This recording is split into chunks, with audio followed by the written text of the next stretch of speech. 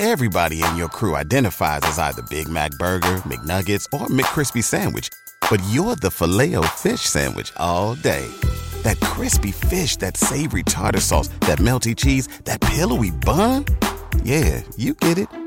Every time. And if you love the Filet-O-Fish, right now you can catch two of the classics you love for just $6. Limited time only. Price and participation may vary. Cannot be combined with any other offer. Single item at regular price. Ba-da-ba-ba-ba. Bilbo almost gets eaten again, has to save the dwarves again, and meets elves again.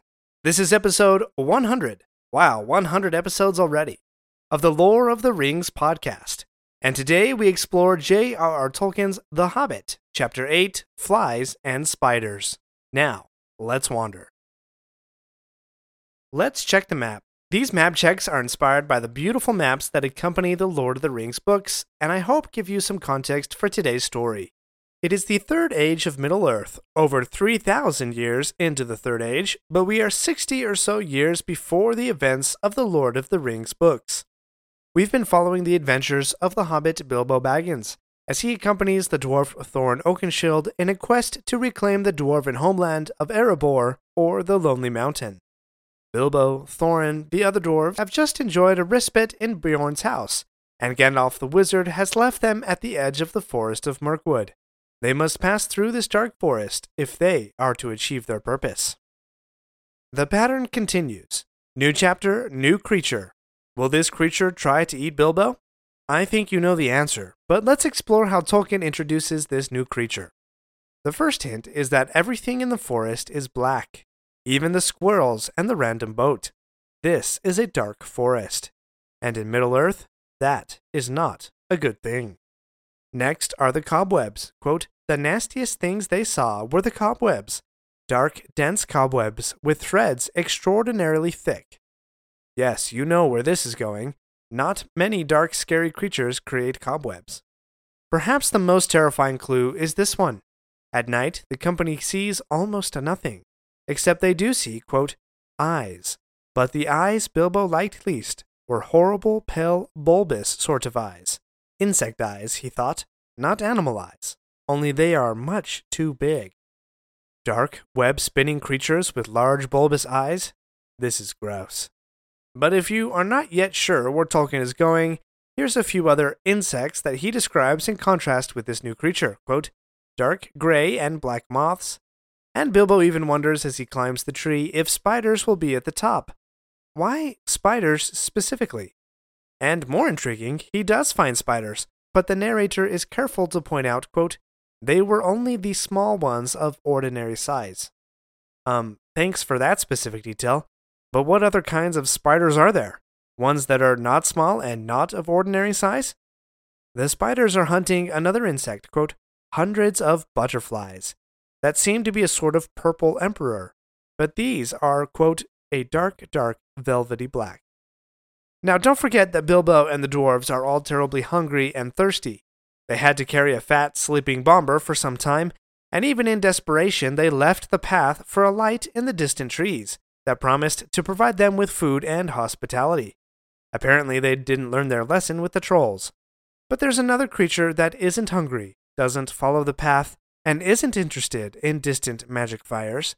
In the chaos, after a third fire disappears, Bilbo is, quote, left alone in complete silence and darkness. That was one of his most miserable moments. He falls deep into thought, and what does he think about? What a hobbit would, quote, bacon and eggs and toast and butter. Again, Bilbo is in a moment of deep longing for food, when he almost becomes the food himself. He stirs from his thoughts just in time to realize that he is being wrapped in sticky spider string, quote, he could only see the thing's eyes, but he could feel its hairy legs. It was trying to poison him to keep him quiet, as small spiders do to flies. Yes, poor Bilbo has become a fly to a large, poisonous, hairy spider. But he is able to draw his sword, stick it in the eyes of the would-be eater, and kill the spider. This is a major event for Bilbo. The small hobbit, underrated and misunderstood by everyone except Gandalf, picked for the poorest jobs, laughed at and insulted, yet still loyal and courageous. This small hobbit has become something unexpected. Quote, somehow, the killing of a giant spider, all alone by himself in the dark, without the help of the wizard or the dwarves, or of anyone else, including the ring, I might add, made a great difference to Mr. Baggins. He felt a different person, and much fiercer and bolder. This is also when he names his sword, quote, "I shall call you Sting." Bilbo now has the unfortunate task of saving the others in his party from being eaten by spiders. So what does he do? He sings a song, of course. Wouldn't you, if you had to save your dwarven friends from giant spiders in a place of, quote, dense black shadow, like a patch of midnight that had never been cleared away? Seems like a logical response to me. At any rate, Bilbo sings his song, insults the spiders, draws them away from the dwarves, cuts the dwarves free, distracts the spiders again, and they fight their way out. I particularly enjoy this poetic line, quote, "At once the whole lot of them came hurrying after the hobbit, along the ground and branches, hairy legs waving, nippers and spinners snapping, eyes popping, full of froth and rage." Eventually, Bilbo explains to the dwarves that he is going to disappear, then does so. At the end of the battle, he is forced to retell them his whole tale with Gollum, including the bit about the ring. The dwarves have found a new respect for Bilbo, seeming to view him as their new leader, and, quote, "they saw that Bilbo had some wits, as well as luck and a magic ring, and all three are very useful possessions."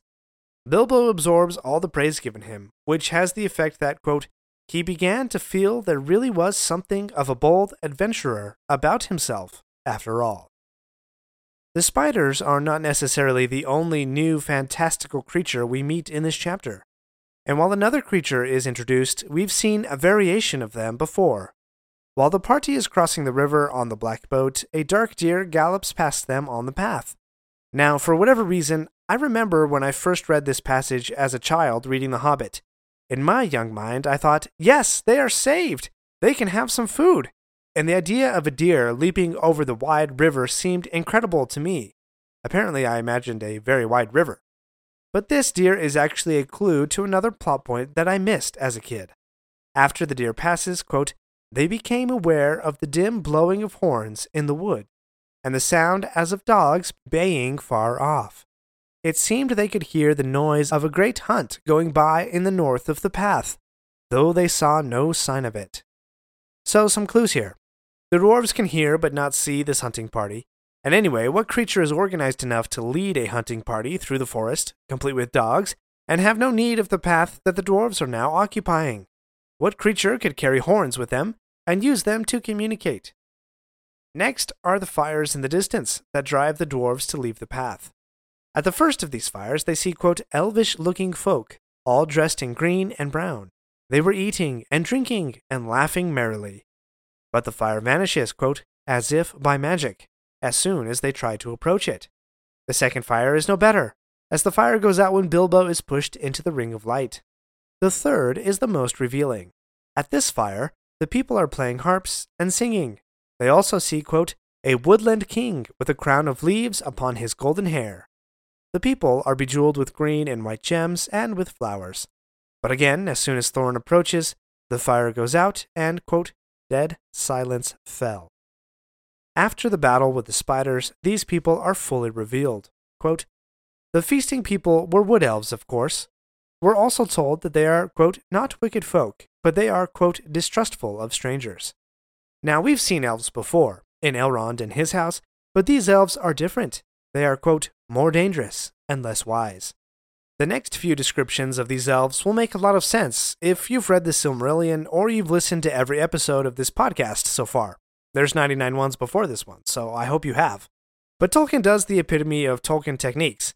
He drops a bunch of references to ancient history that sound mysterious and cool, but don't actually explain anything unless you've read a lot of the lore, which at the point of the writing of The Hobbit is mostly in Tolkien's brain and not much has been written, let alone none of which has been published.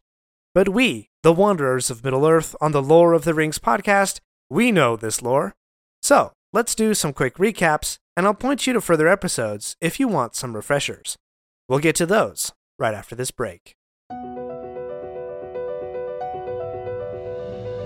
We're not done yet. If you like this episode, please leave a review and share with your friends. And remember to subscribe if you haven't already.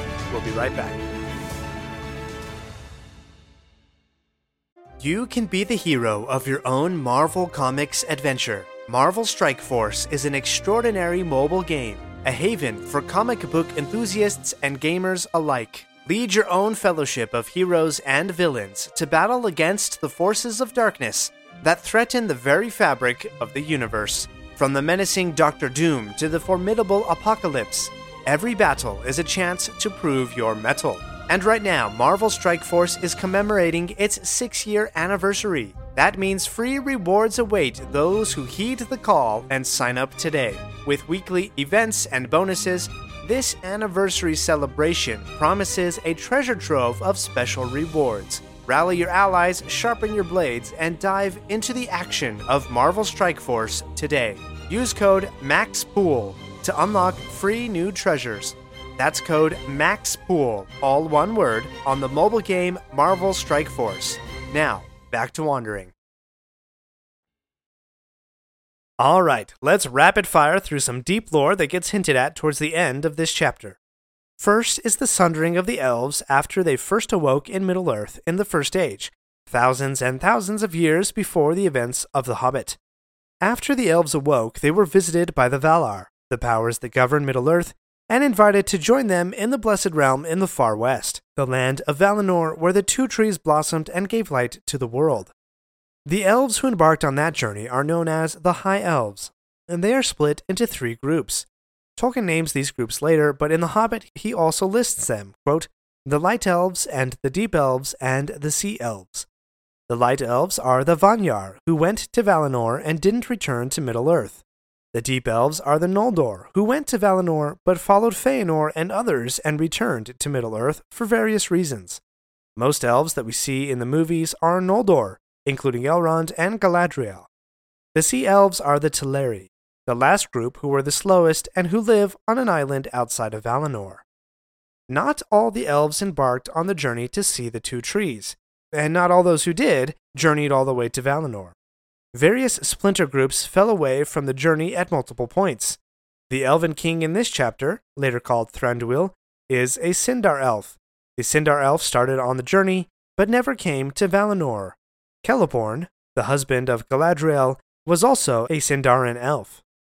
For more info on the Great March of the Elves, their sundering, and the various groups, listen to Episode 3, Where Elves Come From. Tolkien also mentions in The Hobbit that those elves who went to Valinor, quote, grew fairer and wiser and more learned, and invented their magic and their cunning craft in the making of beautiful and marvelous things. That's a bit of an understatement, seeing as how the elves, and Feanor, the uncle of Galadriel, created the 3 Silmarils, the great jewels that encapsulated the light of the two trees. Listen to Episode 4, The Elves in Valinor, to explore more of that particular tale.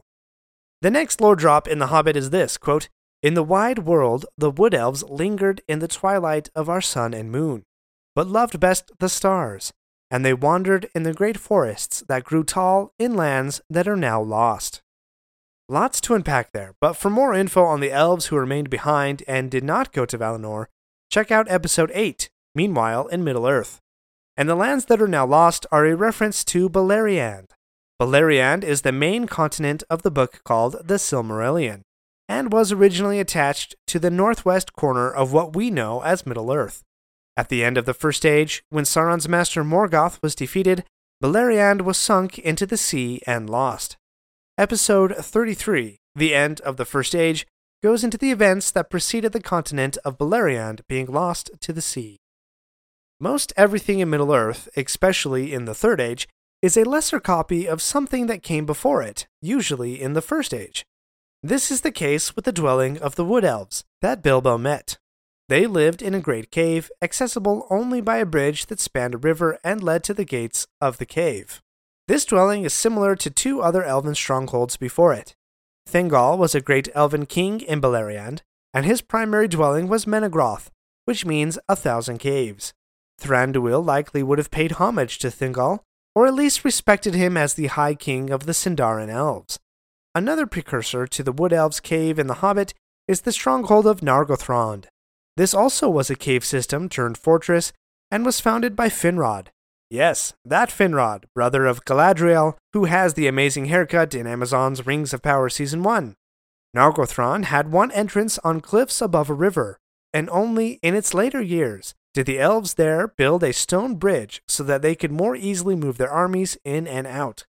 For more on Nargothrond, there's quite a few episodes you could check out, like 13, Thingol, Galadriel and Dragons, and 27, The Tragedy of Turin, Part 2. Feeling dizzy yet? I hope not, because I have one more for you. The origins of the animosity between the dwarves and elves. In The Hobbit, Tolkien writes, quote, "They did not love dwarves and thought he was an enemy. In ancient days they had had wars with some of the dwarves, whom they accused of stealing their treasure. It is only fair to say that the dwarves gave a different account, and said that they only took what was their due. Thorin's family had had nothing to do with the old quarrel." Now that's a lot, but it appears the king of the Wood Elves had some disagreement with the dwarves. However, there's a deeper story from the first age of Middle-earth, and it involved the Naglamir, a necklace forged by the dwarves and paid for, that was later reformed to hold one of the 3 Silmarils. Thingol, the king of the Sindar I mentioned earlier, had a scuffle with the dwarves over this necklace and was killed by dwarves. A few battles later, and the elves reclaimed the necklace and Silmaril. And it is true that Thorin's family was not involved in the Naglamir and the subsequent battles, but Celeborn, who was a kinsman of Thingol, still held a major distaste for all dwarves, which we see in Fellowship. For more on the Naglamir and the conflict between elves and dwarves, listen to episodes 13, Thingol, Galadriel and Dragons, 24, Beren and Luthien Part 4, or 28, The Fall of Doriath. Okay, now you can be dizzy. Join me next time where we'll compare this chapter to its on-screen adaptation. Thanks for wandering Middle-earth with me today.